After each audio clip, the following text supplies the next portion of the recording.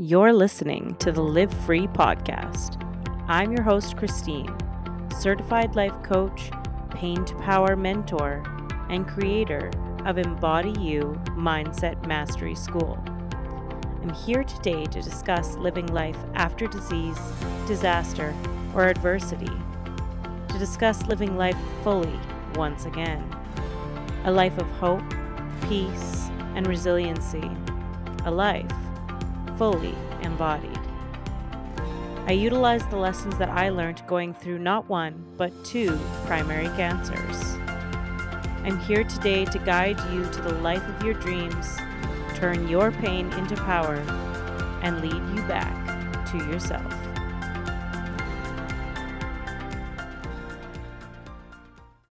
Hello and welcome to another episode of the Live Free podcast. Today, I want to discuss relationships and cancer and how they relate together, what can go wrong, and how to fix it. So I will begin with my story, which is that my husband and I, we are still moving through the process of healing after cancer. And so there is a little bit of processing that happens throughout our relationship, through our marriage. Periodically, sometimes we do really, really well, and other times we don't. And so when I am creating this podcast today, it is not coming from a place of I'm perfect and that we are perfect. It is instead coming from a place of where have I had to venture forth so far? What have I found has helped? And what do I think will help in the future? And so my story is that when I was diagnosed at a very young age, my husband and I, we were looking at having babies and moving forward in our lives in a way that made sense to us. And so we were excited. And then this all happened, and it was such a late stage, and we didn't know what it was going to look like. We didn't know if we were going to be okay. It hit us so hard. We had to do fertility preservation, and then we had to try to move forward. And it was so much, so fast. And what was fascinating is that throughout the cancer journey, we sustained a closeness that was really quite spectacular, where I believe that he felt needed and I was able to be taken care of. And those two things really facilitated a strong connection between myself and my husband. And we became quite close. Now, he wasn't always perfect, and I wasn't always perfect. There was definitely some times when I was frustrated that he didn't quite know how to cope, or he didn't know how to take care of me the way that I would have taken care of him. And so there was ups and downs, but generally speaking, I would say the overall is that we did very well, and cancer made us stronger. What was fascinating, however, was that on the other side, when it finished and the dust began to settle, that's when our kind of fight and flight and all that settled down. We started to notice that there was some trauma here, and that there was some problems between us that we hadn't dealt with. And so it's been quite the journey to go through the ups and downs in survivorship.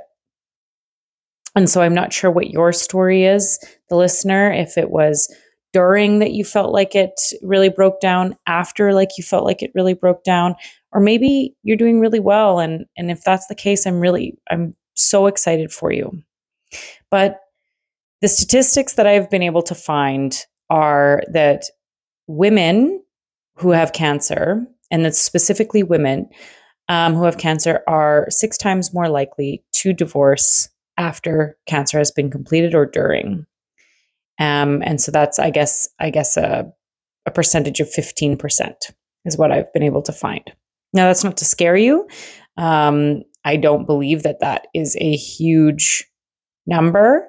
I think that it's possible. We just have to have the right interventions in order to create longevity. And I really believe that although there are times when we don't do very well, we certainly overall are duking through it and we're getting better all the time.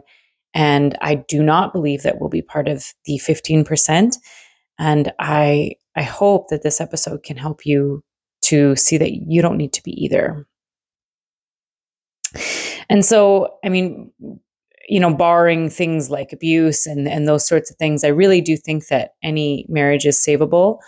I do think that you can go through these tools that I'm going to give you, and you can have great success. But what I found really interesting is that specifically women being diagnosed causes a higher chance of divorce than the opposite by a lot. I don't remember what the opposing was, but I know that the determining factor for the 6 times was and it might have been 1 times. I think it was the men were 1 times more likely if they were diagnosed. The women were 6 times more likely. And I think that it's just the nature of the fact that we as women are really good caregivers. We are kind and patient, and we take the time, and we get mental health help and all of these sorts of things. And men, although, and I shouldn't have said the word kind, men are kind, but they're not necessarily taught how to deal with their emotions. And so, you kind of come through the other side. And I think that that's where a lot of breakdown comes in, is that the woman is very good at taking care of herself in that way. But the man, not so much. And it's not really fair that our society is set up that way. But nevertheless, it's where it is. And so we have to be the exception and not the rule. The men in our lives do need to get the help that they need, and whatever form that takes for them, and begin to heal. But we, as the woman, we have a fair amount of control over the way that our marriage can heal. And so I want to talk a little bit about that. But let's start first with what kind of breaks down as a result of going through cancer. So some of the main changes that really happen is there is a huge change in roles and responsibilities. So this kind of blue job, pink job sort of thing. And, to clarify, I'm saying man and I'm saying blue job and all these sorts of things, but that's because I'm a heterosexual woman. And so if you are if you are married to a woman and you've gone through cancer, I just can't lend hand to what that's like because I don't know. But I also just want you to know that listening to this, that if you are married to a woman, that you are inclusive here. It's just that I'm not able to explain it from that perspective because I don't know it. So continuing on, I digress. So there's a change in roles and responsibility. There's kind of like the man does this and the woman does this sort of role and responsibility. And that takes a huge swing. And for myself anyway, this created a fair amount of bitterness and resentment because it wasn't really in Brad's nature, Brad, my husband, it wasn't really in his nature to take on these roles of the caregiver, the cooker, the cleaner. And so it wasn't an easy process for him to take on because it just wasn't very natural. And so then I created a fair amount of bitterness because, really I was going through all this on top of the fact that I did a fair amount of cooking, cleaning, and creating and doing these things in the household because it just wasn't natural for him. And so that huge change in responsibilities and roles, it doesn't always mean that he will take that on, because he may not. And that could create some bitterness, like it was in my story. However, other times the man will take on those responsibilities and roles, but it might not be natural for them. And then therefore it might create some bitterness and resentment in the other way. So there is a change there. Additionally, there is different physical and emotional needs that both of you then have. You're both exhausted and tired and scared, and there's all these existential questions. And if you're not having clear communication in that time, it can certainly begin to falter and break down. A big one is the loss of intimacy. And this is perhaps maybe the biggest one. And so the number that I gave you, the 15% more likely, comes from breast and ovarian cancers. And the reason why I chose that percentage is because, as with all cancers, yes, but especially these ones, especially when they're hormone related, there is a huge amount of medications that are kind of meant to hit your hormones as hard as they can. And without hormones, there is a lack of intimacy, interest. There's a lack of ability to have intimacy because of dryness and pain and atrophy. All of these different issues that come along with reducing hormones, a loss of libido and interest, all of these things can create a huge distance between you and your partner, because it's just a hard thing to do. It's intimacy is really what makes us partners and not friends. And when you are in a romantic relationship and there is very little romance, it causes a huge divide. I know that for myself and my partner, it's certainly done that. There's certainly been times where there's a huge breakdown in our intimacy and therefore our connection to one another. And I'll talk a little bit about some of the ways that we've begun to heal those things, and that I believe that you can implement in your life as well. There's often a communication breakdown, meaning you change so much in this process of going through cancer that the way that you speak with your partner may have changed quite a bit. And so the way that you show up, the way that you are, might have changed. And if you don't keep your partner in the loop, they can feel kind of left in the dust. And I know that was certainly, again, something that hit us pretty good. And often, Brad is not he doesn't really like talking about his emotions, which, I mean, we all know is an unhealthy way of coping with things. But for better or for worse, he was not taught that was okay. And so, there's a communication breakdown there, in the sense that, we weren't able to talk much about our emotions. He tried as much as he could, and he certainly did very well for his background and his upbringing. But we weren't able to have those communications where, when you're facing the Grim Reaper, those communications are important. They're scary. And so you need to be able to have them. But without them, it can begin to create breakdown. Now, of course, most importantly, stress. Stress is hard on any couple.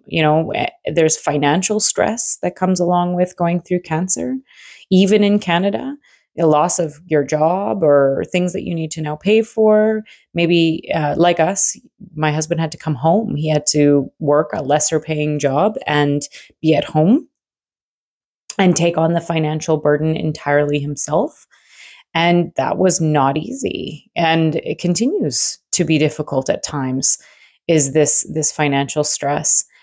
And there is the physical stress of the medications that you're on, the loss of sleep, the fact that you're tired, worn down, that your body isn't strong anymore like it used to be. There's so many physical stresses as well.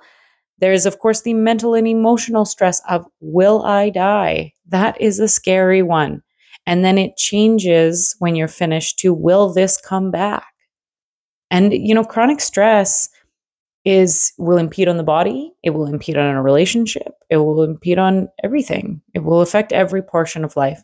So to believe that we can be in stress and that our marriage should withstand that is, well, it's kind of ludicrous. We'll need to manage our stresses, and we'll talk more about that, in order to have a fair amount of healing in that way.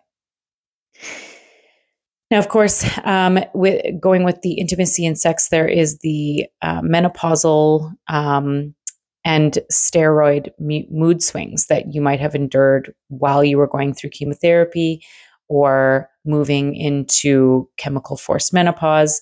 There's mood swings that the woman, goes through if you have gone through these medications, where anger and resentment is really, really present because of consistent and chronic and unending hot flashes and all of these lovely things that come with menopause, but not only just regular menopause, but instead chemically induced menopause, which is so much faster and so much more intense and so much less estrogen than a typical menopause.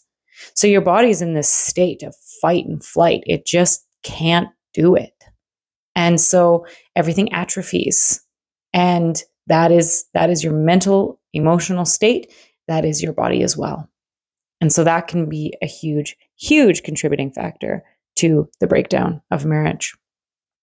Fertility issues can certainly come, where there are so many fertility issues with young women, maybe not so much with older women that are diagnosed, but we wanted to have babies. We were so excited about it. And then that just got taken away. And it was terrifying, and it was awful, and it was scary, and it wasn't fair. And so we had to pay for fertility. And, with the chronic stress that I was under at the time, we only had a few embryos come through. So there's a fair amount of stress around whether or not those embryos will take. And then, of course, a lot of fear around whether or not it's intelligent for us to go ahead with having babies, because I need to go off my medications, the ones that are staving off recurrence. And so then there's the question of, like, is this safe? Do we feel safe to take this risk? And luckily, there's a lot of really good studies now to say that it is fairly safe. And my oncologist was so excited to tell me about those studies, and it really soothed both myself and Brad's minds when we heard that great news. Next is just the fear of recurrence, and that just puts more stress on both you and your partner. I know that my husband often thinks about the fear that it will come back. And when we had our scare on potentially that this had returned, it launched us into a very unhappy state of, we just can't do this again. And particularly on my husband's side, he just couldn't take the trauma again. And even just the simplicity of the idea of it returning really made him go inward. And there was a huge loss of communication there, which caused a fair amount of bitterness and resentment and anger on both sides. And so I really think that with all of these things that I've named here that can cause so much relationship breakdown, it is a wonder that this percentage is this low. But I think that speaks to the resiliency of love and the ability for us to harness love in order to get through some of the more difficult problems of our lives. Going through cancer, especially myself in my story anyway, a hormone positive cancer, it has been so hard on myself and my husband, and our ability to stay together and persevere, I truly am in awe of. And every single time that the relationship falters, I'm never really shocked, because this isn't an easy territory to be in. But yet we persevere anyway. And that is just so beautiful. The ability that humans have to create resilience and love through any situation. And truly, as you listen to me here today, I hope that if your relationship is faltering, that you can see that that this is normal, that this is one of those things that it happens to the best of us, all of us, and that you will get through it and that you can get through it. And hopefully by implementing some of these tools that I will speak about now, then we can do it quickly and collapse that timeline. So some tools to help fix it. Number one, the first thing that I did and have done is I launched into trying to fix our intimacy and sex life in regards to sexual health and sexual support. I engaged in pelvic floor therapy. I had specialized gynecologists and still do. I took multiple different medications that were recommended and deemed as safe, although not without risk, but deemed as safe in order to help with atrophy and dryness and pain. I had to learn how to regain interest. And trauma is one of those things that really robs you of interest. And just the simplicity of excitement and being in the mood, as you say, can really be taken away from you through just this process of life's just a little scarier now. And you're a little more somber and introspective. So this spontaneity and excitement that you once had, that, my husband and I were only a year into our marriage when I was diagnosed. So truly, it has taken me time and effort, but we're getting better all the time. And I'm really proud of that fact. I did also connect with a counselor, which is helpful in all ways, especially in regards to sexual health and support. But also just through stress and trauma and processing, those things were really important. Some other ones are making yourself well, which is really connected to counseling, isn't it? The more well that you can begin to make yourself, the quicker you will begin to heal your marriage in all ways, in all aspects. If you are feeling confident and happy, if you are taking care of your body, eating well, exercising, you're going to feel more vibrant and therefore more interested in your intimacy, more interested in date nights and having fun, more interested in the connection that you have with one another, laughing. When you are feeling healthy and well, it can make a really huge difference. And that takes time. The age-old time heals is applicable here. It really is. Time is one of those things that as our body heals and our mind heals, we can heal our marriage. But one thing that, I really did do wrong is I wanted so badly to have Brad begin to heal his mental state. And although I don't think I was unfounded in that, I do think that it would have made a really huge difference in regards to our marriage. I pushed too hard. I wanted so badly for him to go and get counseling and help and all these sorts of things. And given his background, he decided not to. And I resented him for that. And I created so much bitterness around, I was the one who went through cancer. My body was the one that broke down. And then I got all this help and now you won't even get a counselor. You won't even work on anything. That was really hard. That was really difficult. But turning to that bitterness only made it worse.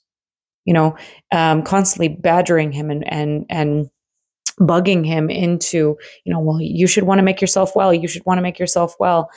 It didn't help. It made things worse. And like I said, I wish he would have, but nevertheless, here we are. And really the only person you can control, and very much, I had to learn this the hard way. The only person you can control is yourself. And if you can make yourself well, both mentally and physically, you will begin to heal your marriage naturally. Pushing and begging and being angry and bitter is it's truly just going to make it worse. And so if you have if you have a partner who's unmoving in this mental health place, save yourself the marriage breakdown and shift your mindset towards yourself.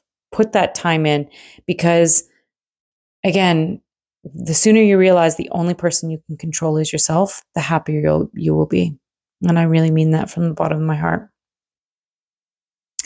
Have that open and hard communication in areas when you are feeling like you need to get something off your chest. Be kind. Find a way to speak kindly to your partner in a way that says, "Hey, I need your support here, and I need to get this off my chest."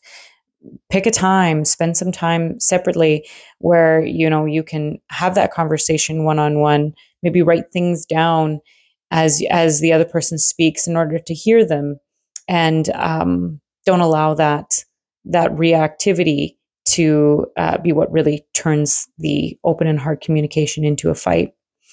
I find that whenever I have had those open and honest conversations with Brad, we have really come away feeling so much better than, say, that fight that we had, where we were just both so angry, and that bitterness really came through as venom. And those things are hard to come back from. But having a conversation where you let each other speak openly can be a really, really powerful tool. Because truly, one thing that we are, and I know I certainly have been really not crazy skilled in, is that relationships in cancer are two people. And again, I mentioned that I really felt like, well, this happened to my body. Why aren't you trying harder?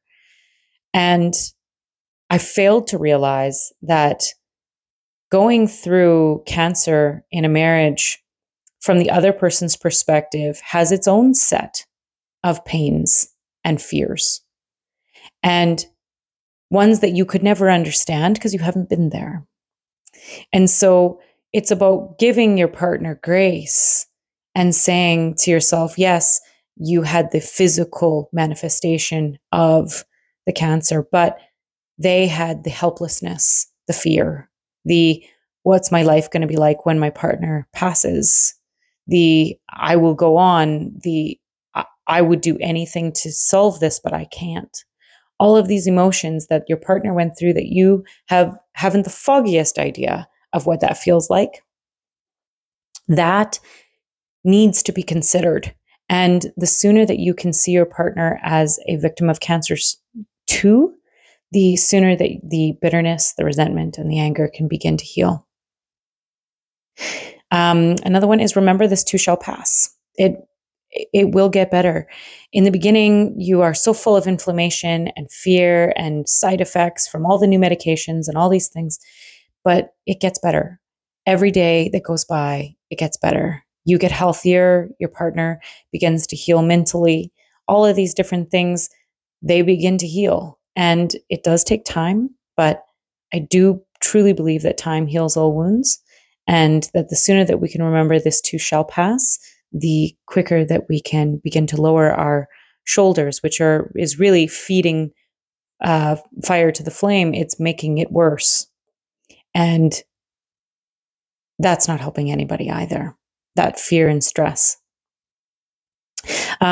Creating an intimacy tactics. I mentioned this already a little bit about the sexual health and sexual support, but to further that, it's having an open conversation with your partner to say things like, you know what, maybe I no longer have spontaneous intimacy where I just am in the mood all of a sudden, but instead I may have reactive intimacy and arousal. So meaning that your partner does have to take the time to set and setting, light the candles, start with the romantic massage in order to coax you. And that's something that is important to not put that responsibility entirely on your partner. Like certainly they should put in effort too, but it might be something that you light the first candle, or you mentioned, hey, tonight let's make an effort to connect. And you, like I said, you may not be interested in because of all the medications, and that may really hurt your partner and make them feel like they like are they no longer attractive to you? Are they not good enough for you anymore? It's about reassuring your partner that no, that has nothing to do with it. In fact, it's just this absolute ground zero level of estrogen that you have as a result of all these medications. Moving forward, reassuring one another that you love one another is really important. That you have been through a lot together and that you are continuing to persevere.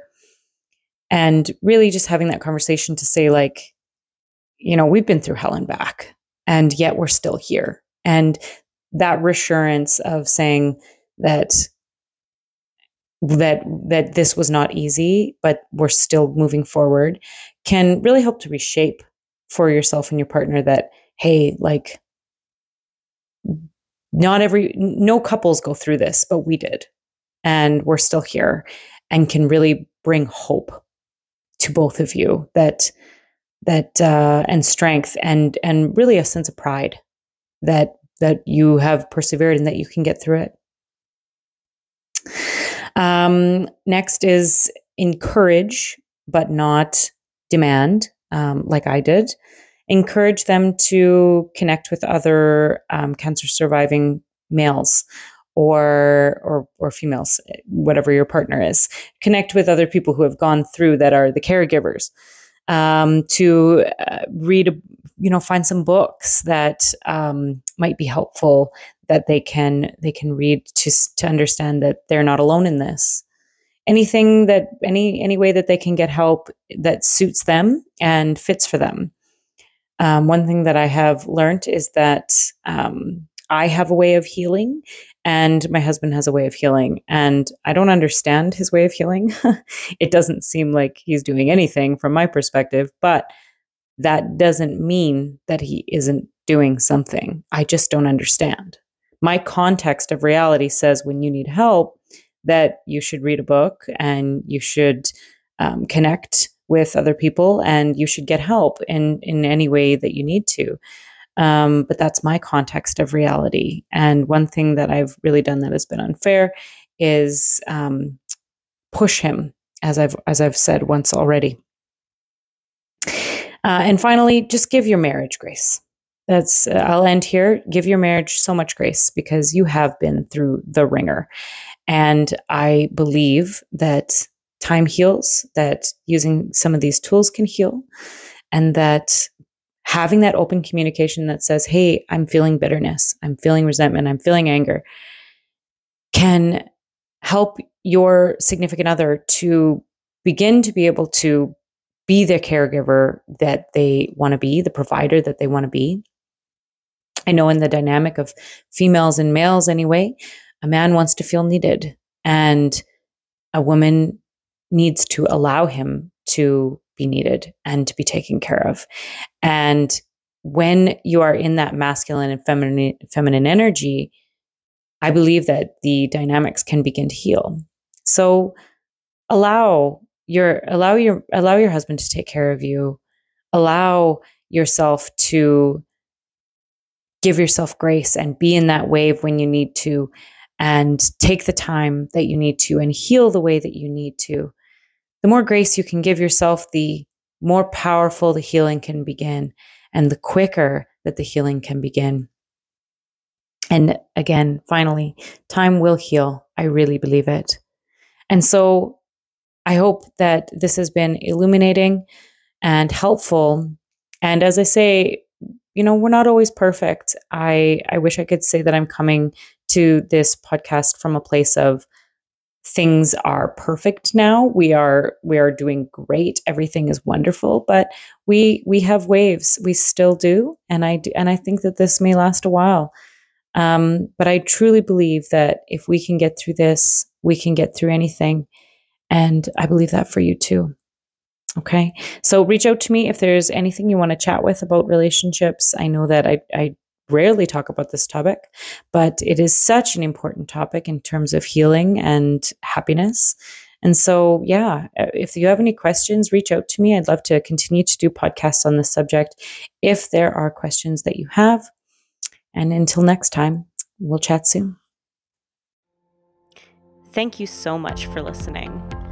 If you found expansion with this last episode, then that means that others will too. And the best way to get the word out about the podcast is by leaving a review. I would be so grateful if you could leave me a review and let me know how you felt about the podcast. Included in the show notes will be everything that we talked about today, including all of my transformative programs. Change is just on the horizon, my friend.